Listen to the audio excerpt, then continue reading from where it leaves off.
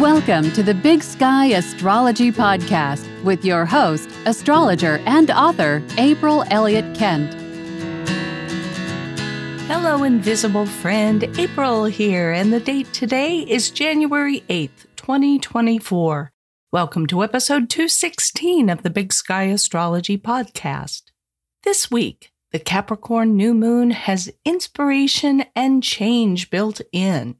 Mars gets things done with Jupiter and Saturn, and Mercury makes one last square to Neptune in a series, and then enters constructive Capricorn.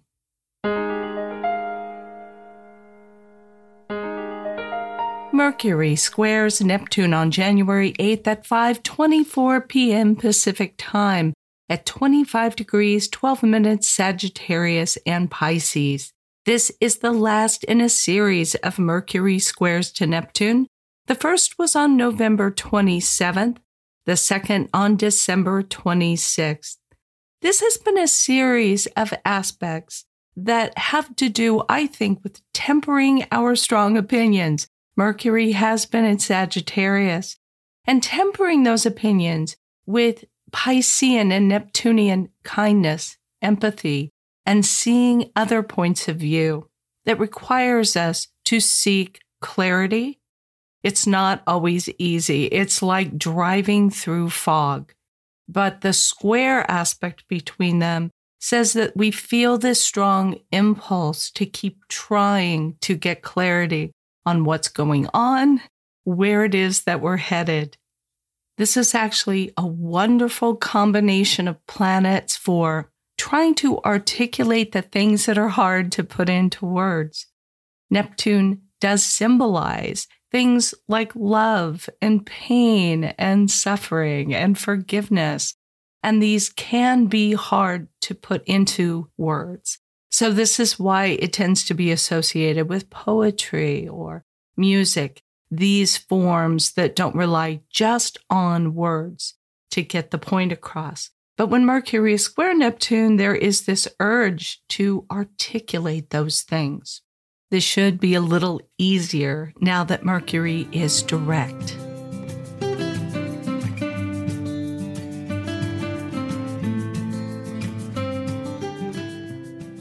The Sun trines Uranus on January 9th at 4:07 p.m. Pacific Time, 19 degrees and 13 minutes Capricorn and Taurus.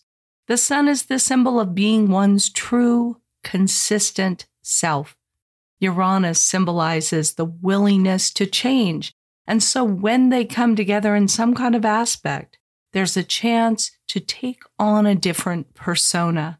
When they're in a hard aspect to each other, like the opposition back on November 13th, these kinds of aspects prompt hard questions and sometimes confrontations about whether or not we are too stuck in our solar ways. But this trine aspect between the Sun and Uranus symbolizes a smoother glide into an examination of who we are, and more importantly, who we want to be. This trine originated back with the conjunction between the Sun and Uranus on May 9th.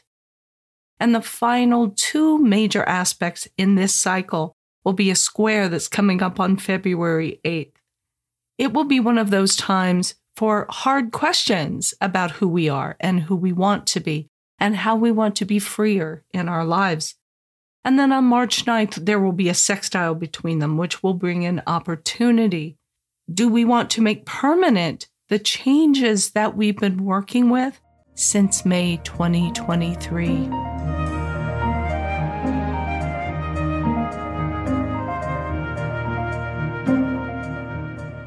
Just a couple of hours later on January 9th at 6:40 p.m. Pacific Time, Mars sextiles Saturn. When these two planets are in aspect, we explore the ways that we direct our physical energy, our determination, and our competitive influences in constructive ways. The sextile in particular brings an offer or an opportunity or an idea of how we can step up our game in this area. It can sometimes bring a promotion or just additional duties in our work, which we can say yes to or no to. But if we say yes, it generally works out well when we have a sextile aspect. When these two were square each other on November 25th, there was less of an offer than a demand for us to use our Mars resources more efficiently and effectively. And that is an aspect that can lead to some burnout, some illness, or even an injury because we're pushing very hard and it is like knocking our head against a brick wall. But if at that time you were able to use that square between Mars and Saturn to train your temper, to manage your physical energy, now comes the opportunity to take that strength and self-control and what you worked through at that time and use it in a new way.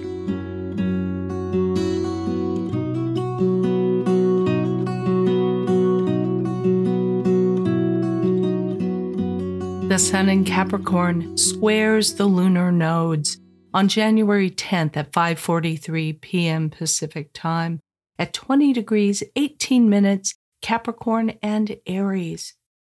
When the Sun squares the lunar nodes, it marks the midpoint between eclipse seasons. The last square between the Sun and the nodes was on July 23rd, 2023 at 29 degrees Cancer. The last eclipse season was in October and November, and the next comes in March and April. When a planet is square the nodes, we say it's at the bendings. And the Sun at this square is bending toward the south node, meaning this is a message of releasing. In this case, using the Sun in Capricorn as a way out of the Libra south node. The Libra south node can symbolize that in some ways it's much easier for us to just say yes to other people, to just accommodate others, instead of moving forward in our own direction, which is symbolized by the North Node in Aries. So the Sun in Capricorn, in this case, a bit of an antidote to that Libra South Node, because the Sun in Capricorn will not concede to others as a rule. So around the time of the square from the Sun to the nodes, pay attention to information that comes your way, whether about you personally or just about the issues surrounding giving in too much instead of standing up and letting yourself be recognized for your accomplishments.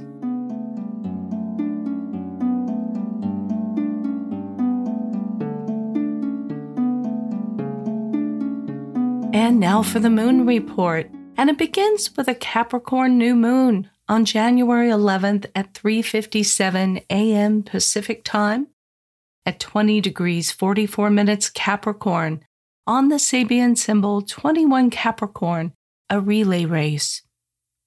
The new moon comes just a couple of days after the Sun's trine to Uranus, so it is a major feature of this whole new moon cycle and its 3-year lunar phase family cycle. The message of a Capricorn new moon is examining the role that we want to play in the world, what we want to stand for, what we want to be recognized for. This new moon degree is on 21 Capricorn, a relay race, and I know I talked about this one on a recent episode.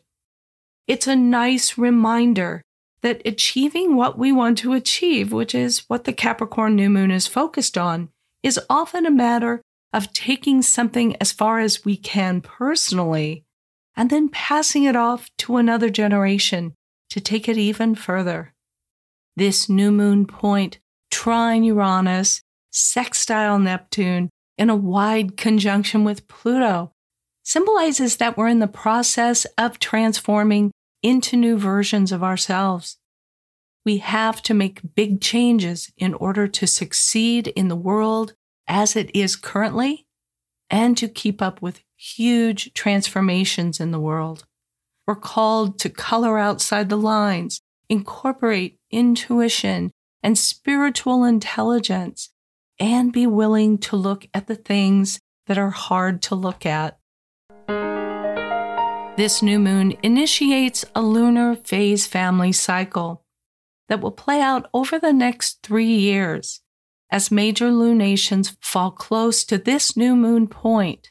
This is the new moon of conceiving what it is that we want to accomplish and stand for in the world. This is not something that's going to happen just in a month, but it is where the kernel of an idea is being planted. 9 months from now, at the first quarter moon on October 10th, 2024, which is at 17 degrees 57 minutes Capricorn, an action is required to begin to take the things that we're conceiving of at this new moon and move towards making them a reality. 9 months after that, there's a full moon at 18 degrees 50 minutes Capricorn on July 10th, 2025. And at that point, we can begin to see the full picture of what it is that we initiated at this new moon. 9 months after that, there's a last quarter moon on April 9th, 2026 at 20 degrees 20 minutes Capricorn. That's when we take a final completing action to bring this new moon's promise to fruition. Let's look at the void of course moon periods for this week. On January 9th, the moon in Sagittarius makes a conjunction with Mercury at 10:24 a.m. Pacific time. It's void of course for a little over 7 hours. We have some kind of long void of course moon periods this week. And then the moon enters Capricorn at 5:33 p.m. Pacific time. The feeling of planets in a conjunction with each other is often one of pressure, as something new is being conceived, but we can't quite see what it is. When the moon is in a conjunction with Mercury, this has to do with putting our feelings into words or articulating our feelings. This goes back to the aspect between Mercury and Neptune on the previous day that deals with the same themes, taking the feelings that we have and putting them into words, which can be a challenge. As this void of course moon period begins, think about the ways in which you do find it hard to talk about your feelings. This conjunction takes place in Sagittarius, and it's a very rich one for storytelling.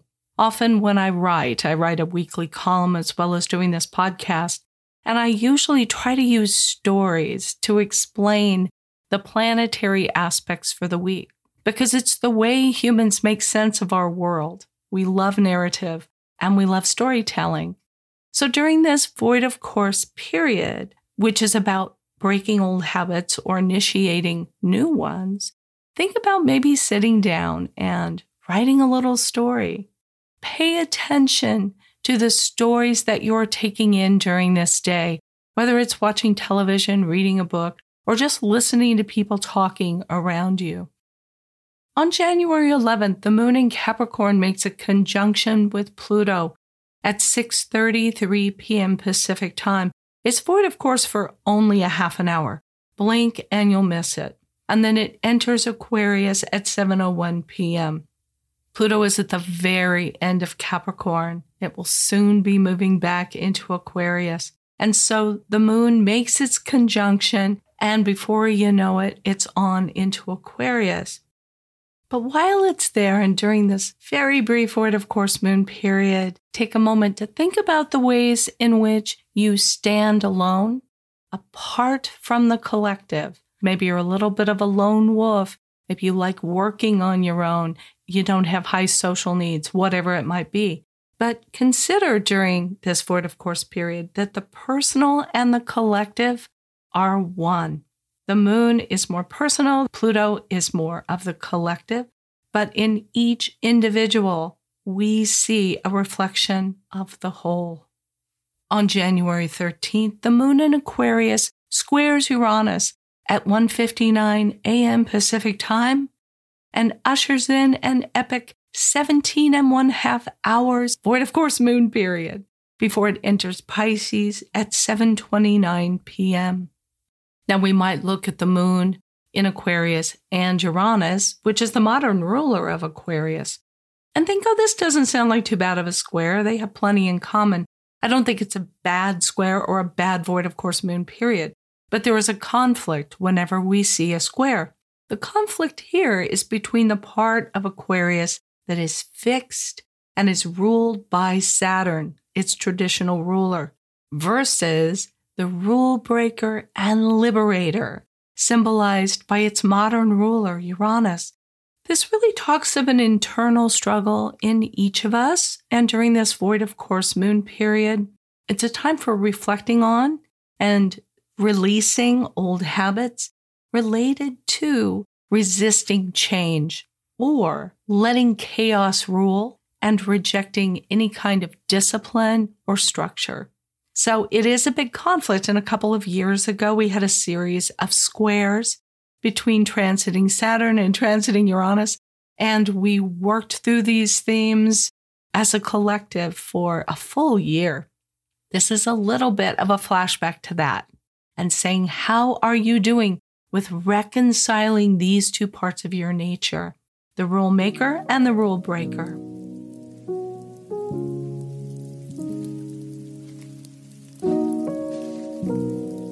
On January 12th at 2:42 a.m. Pacific Time, Mars trines Jupiter. This is a building aspect.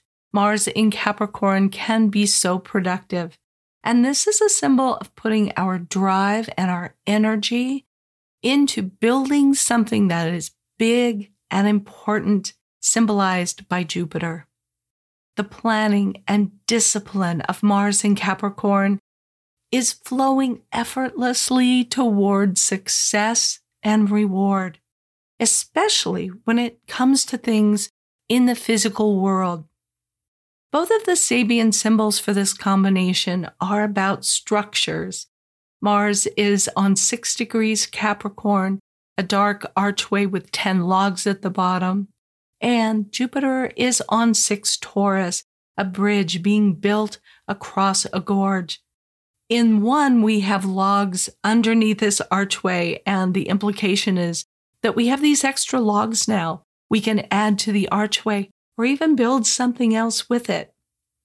And that other symbol literally has a bridge being built across a gorge. This is a building aspect, building something that will be successful and will bring reward. If you have been thinking about launching a business, doing something to your house that's a really big undertaking, this is a very supportive aspect for that.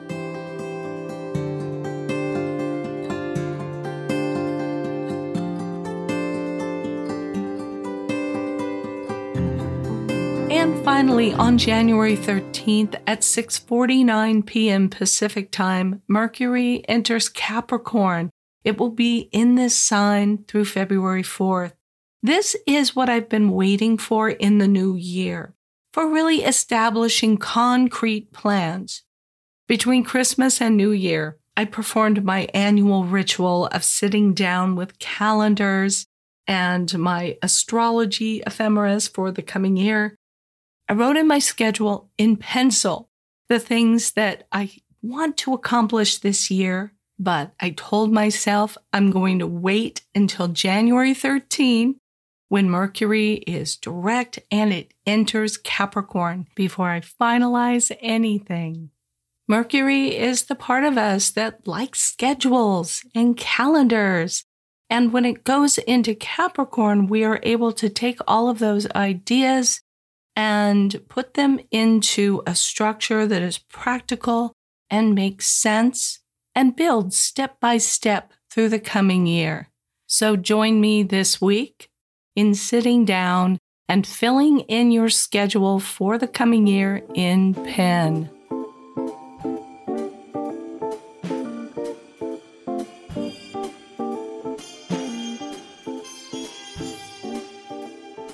In this week's listener question, listener Diane writes, I have a question I hope I can verbalize clearly.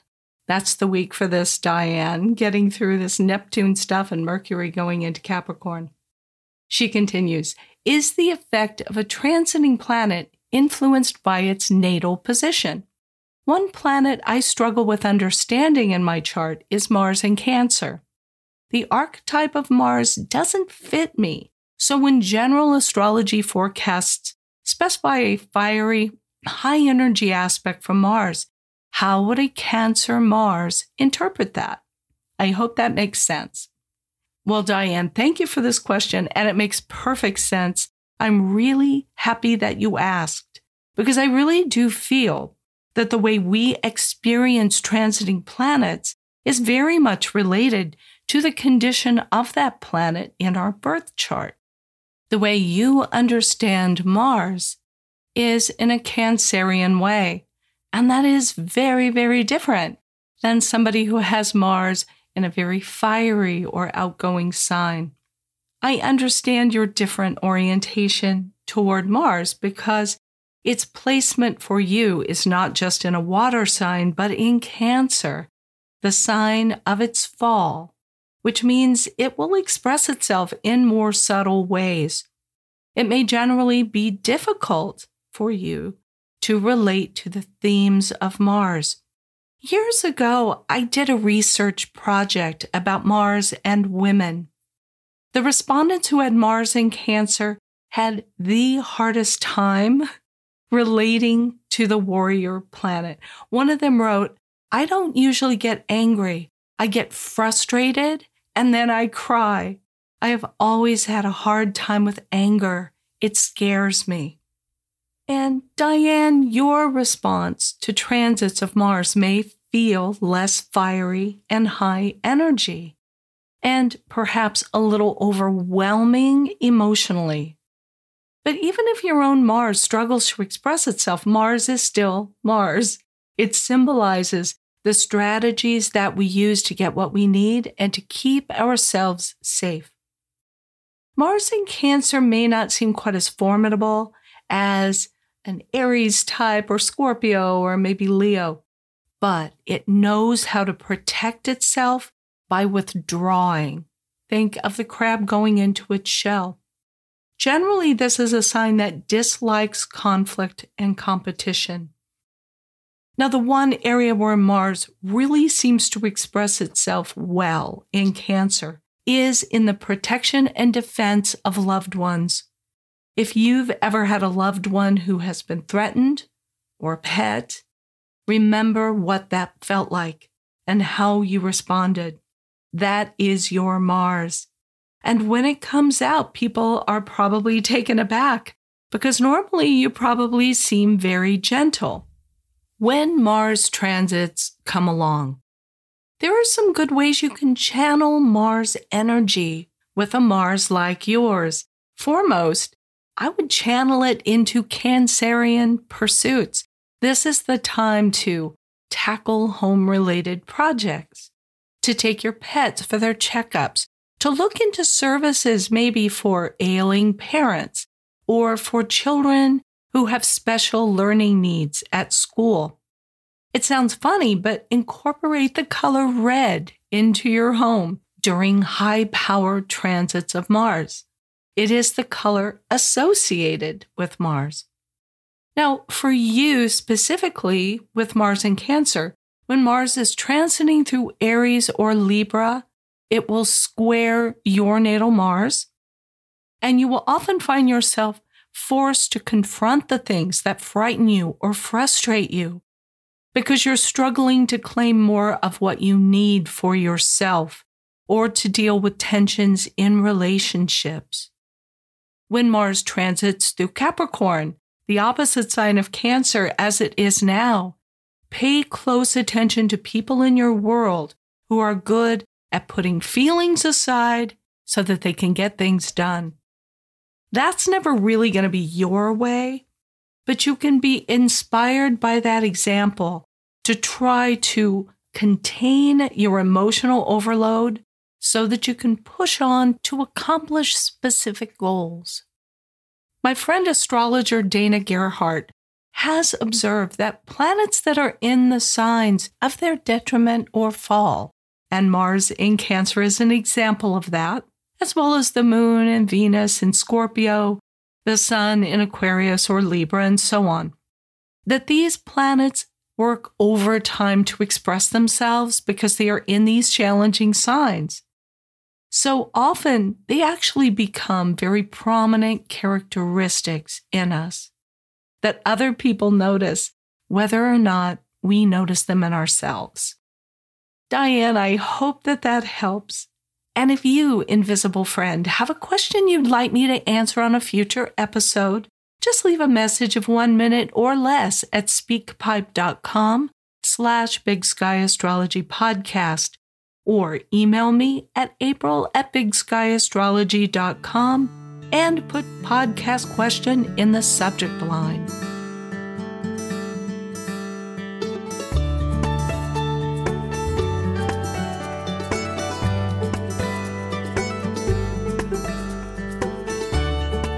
Well, that is everything I have on my show sheet, so I'm going to wrap this one up. Thank you for listening to the Big Sky Astrology Podcast. If you like what you're hearing, please be sure to subscribe or follow the show in your app of choice. Leave a rating or a review, and I hope that you'll help spread the word by telling an astrology-loving friend about the podcast. You can read show notes and full transcripts and leave your comments about each episode at bigskyastropod.com. I want to thank everyone who's shown support for the podcast in the last year and during my September Podathon. On each episode, I'm thanking some of my financial donors by name. This week, let's give a Big Sky Astrology podcast shout out to Julie Perdue and Janice Manson.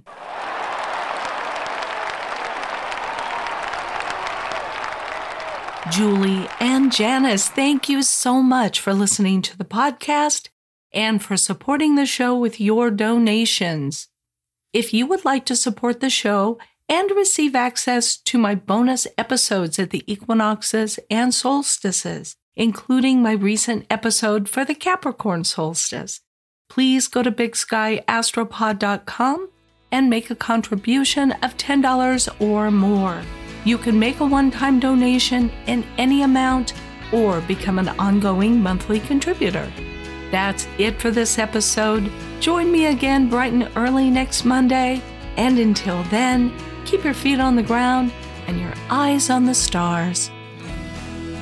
Thank you for listening. To learn more about April Elliott Kent, visit her website, bigskyAstrology.com, where you can sign up for her newsletter, read her thoughtful essays, find out more about her books and classes, or book a personal astrology reading. That's all for today. If you're enjoying the podcast, please take a moment to follow or subscribe to stay current with new episodes. And please leave a rating or review. You can follow Big Sky Astrology on Facebook or Twitter, and Big Sky Astrology April on Instagram. Thanks again for being here, and we hope you'll join us next time.